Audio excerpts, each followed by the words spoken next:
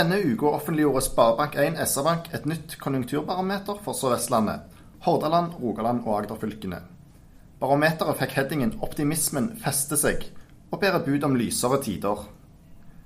Velkommen til en ny episode av Oilcast. Jeg er Ola Myrseth, og jeg har fått med meg sjeføkonom Kyrre Knudsen fra Sparebank1 SR-Bank. Og Kyrre, hva er hovedbildet som kommer fram i denne rapporten? Det er et veldig gledelig bilde nå. Nå ser vi at optimismen fester seg. Vi hadde en god måling i mai, som var betydelig bedre enn ved årsskiftet. Begynte å bli et overtall av bedrifter som er på den positive siden. Og det får vi bekreftet nå. Så det var en utrolig viktig og spennende måling. For hvis vi skal fortsette i denne mer normalisering for regionen, så er det viktig at bedriftene fortsatt er positive. Kan kanskje nevne to ting til. Det ene som er veldig interessant, er at det går bedre for bedrifter som har oljeeksponering. Nå er det faktisk sånn at de som har oljeeksponering er mer positive enn de uten, og det er lenge siden sist. Ja, for det har vel ikke vært siden egentlig før denne krisen startet? Nei, 2014 var forrige gang dette her var resultatet. Ja, du må tilbake til midten av 2014 for å finne tilsvarende. Og så det tredje som jo er viktig, det er jo det at det skapes flere jobber. Så vi ser flere bedrifter ansette, betydelig overvekt av bedrifter som ansetter, og det innebærer at arbeidsledigheten vil fortsette ned her på Sør- og Vestlandet, som jo har vært den delen av Norge som har vært hardest rammet av oljenedgangen. Så det er gledelige nyheter. Kanskje du kan si noe om hva er det som måles her, og hvordan kommer dere frem til svarene dere finner i denne rapporten? Ja, vi spør 600 bedrifter, 200 Rogaland, 200 Hordaland, 200 Agder. Så det tar temperaturen, kan du si, altså stemningen blant bedriftene på Sør- og Vestlandet. Og så spør de om ting som er viktige for de som bedrift og viktige for regionen. Det går jo på hva de forventer på viktige områder som ansettelse, omsetning, investeringer, ordrereserve og lønnsomhet.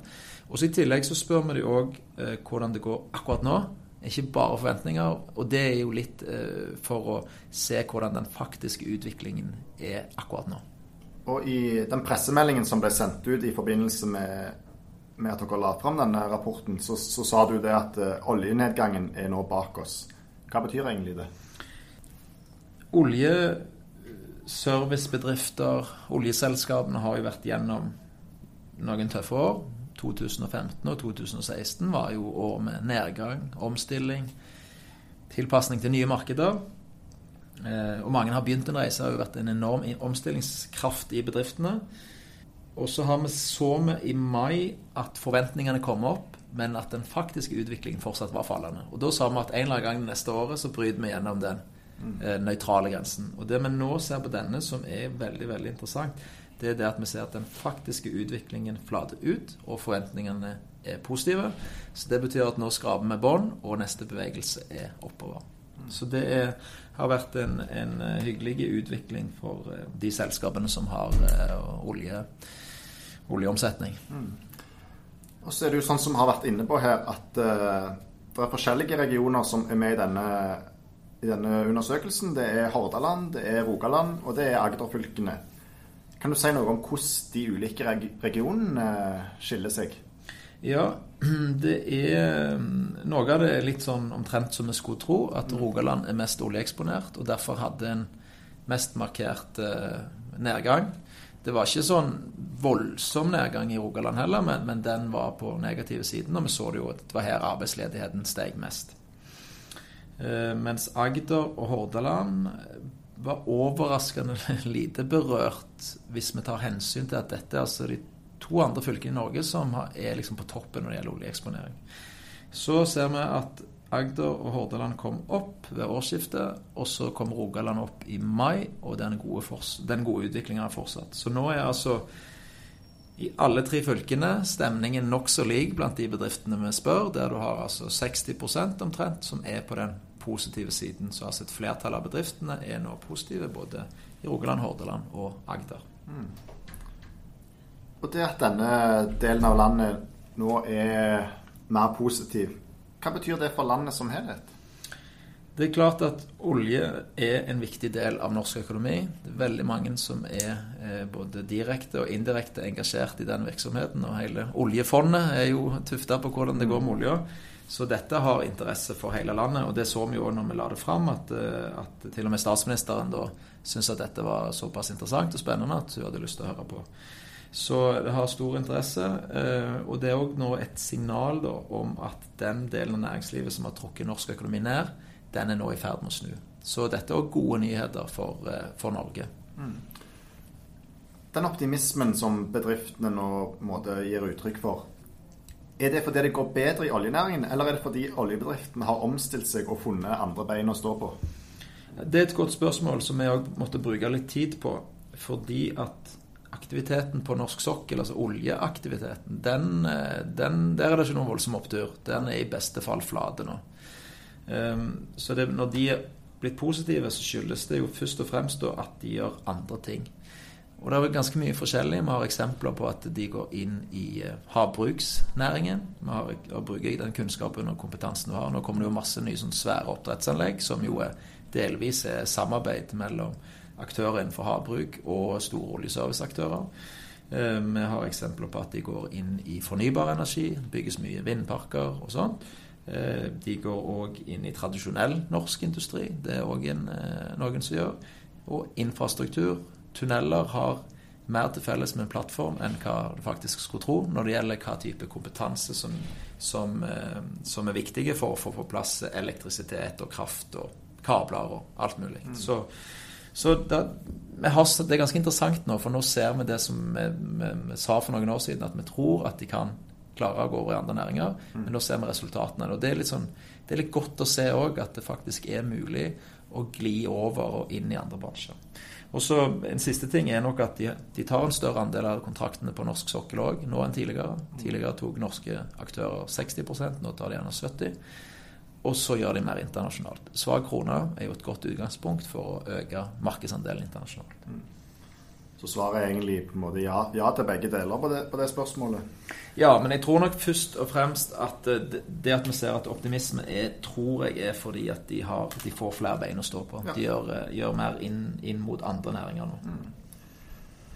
Og så det jo sånn at det står i den rapporten at det 40% av bedriftene som venter nedgang fremover. Det jo også en ganske høy andel. Det et tegn på at krisen ikke kan avblåses helt? Ja, det klart. Jeg kan jo si at når vi sier 60% på den positive siden, så det liksom, det fra 0 til positivt, og så det da 40% som fra 0 til negativt. Så det ikke sånn at de 60% venter sterk oppgang, og at de 40% venter sterk nedgang.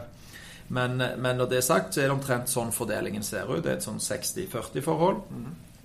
Og det helt klart at det deler av næringslivet som fortsatt har det krevende og utfordrende.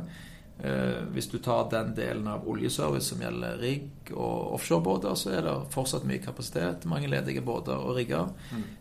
Så der det nok et annet bilde enn de som har for eksempel gått inn i havbruk og lykkes der, som nå ser at omsetningen kommer opp med det. Så det fortsatt det nyanser i bedriftene. Men det som viktig for oss nok at det store flertallet av bedriftene har da gått fra å være negative til nå å være positive. Så det liksom når vi summerer effektene fra regionen, så det liksom det viktigste funnet nå. Ja, den store trenden på en måte positiv. Ja. Du var så vidt inne på det, men det at denne store trenden positiv, og at bedriftene ser lysere på fremtiden, hva betyr det for arbeidsplasser, som jo det mange bryr seg mest om? Det jo enormt viktig for en by eller en region at det skapes flere arbeidsplasser enn det som tapes. For hvis ikke så får du en region i nedgang og i forfall. Kompetente, flinke folk flytter vekk. De unge får ikke jobber, må flytte andre steder. Så derfor det veldig kjekt å se nå at nå det altså et godt flertall av bedriftene som sier at de skal ansette flere. Så vi sier at liksom, denne hovedindeksen 60%, og den også ca. 60% når det gjelder ansettelser.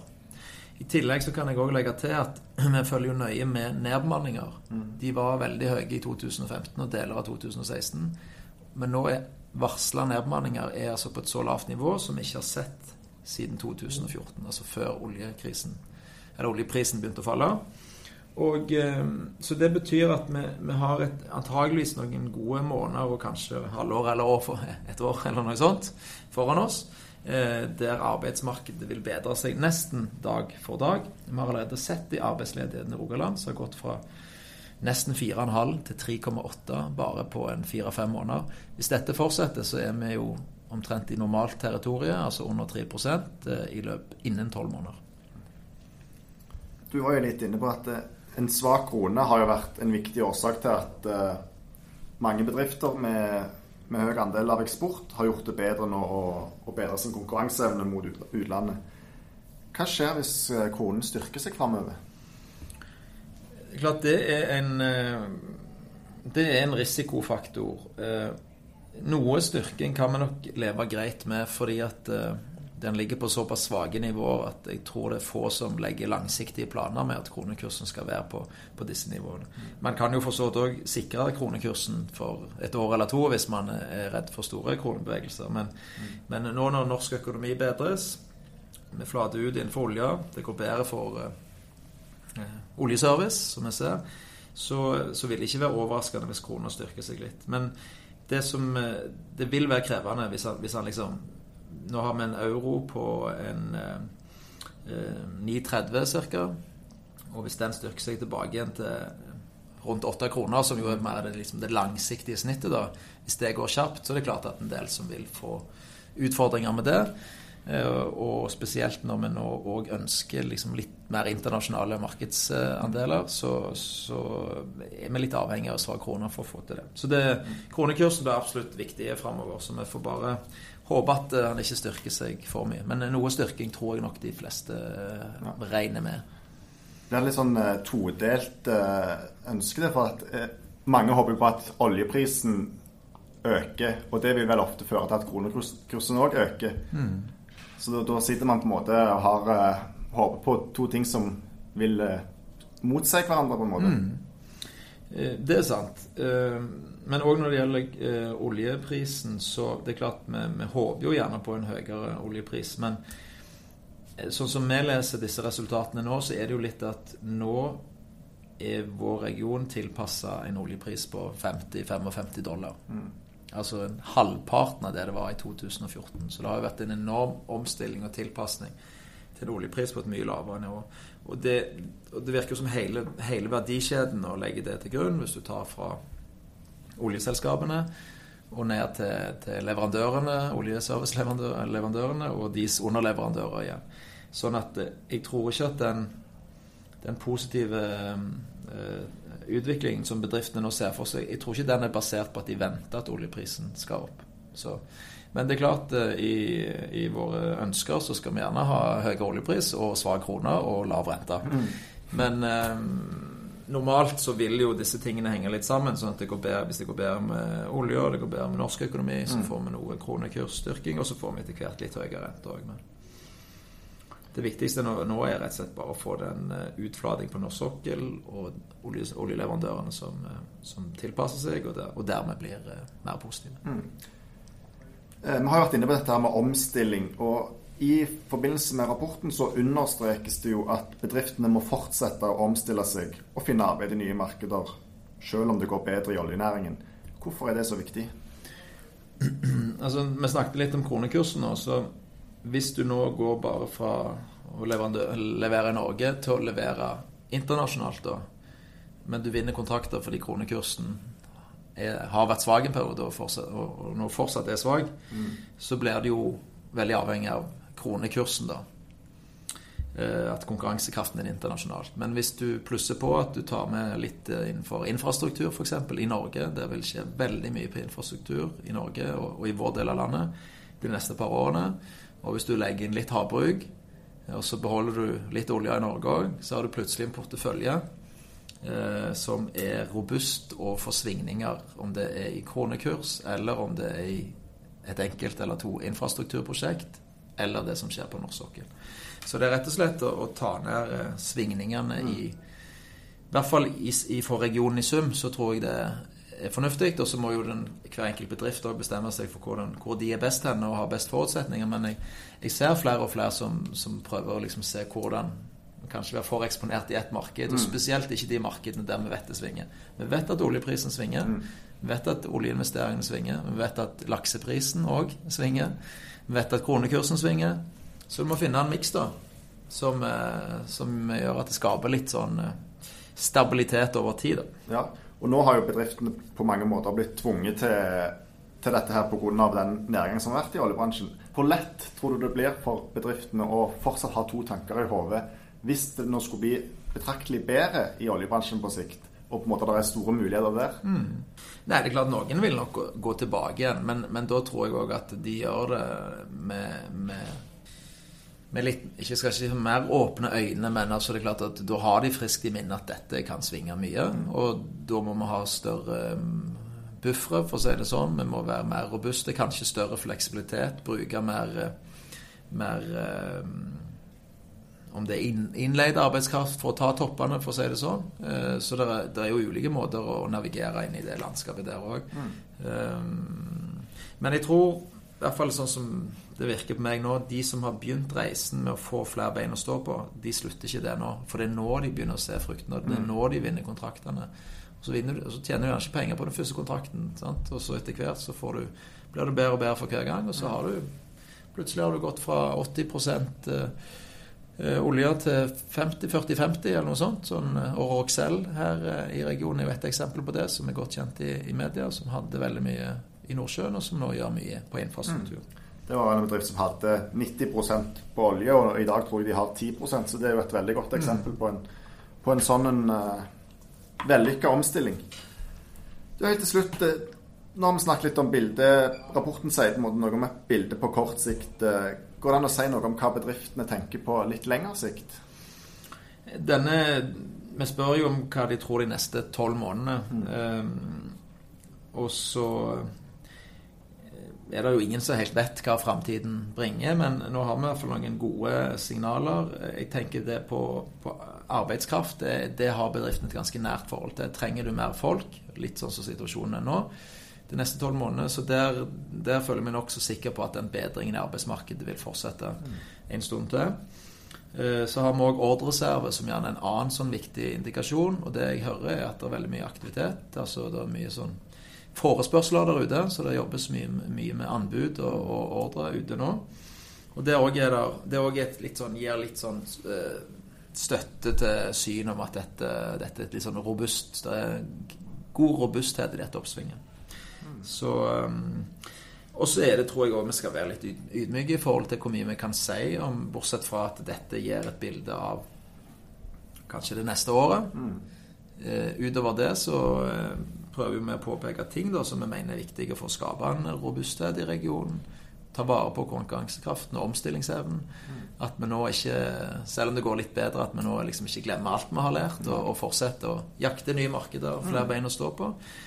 For da vil vi også få en region som har en større motstandskraft mot svingninger i enkeltmarked, og det er jo det vi egentlig ønsker. Jeg tror vi skal avslutte med deg. Da til slutt vil jeg bare takke deg, Kyrre, for at du var med i dag. Og så vil jeg minne om at det går an å abonnere på alle våre podcaster i iTunes. Ha det bra.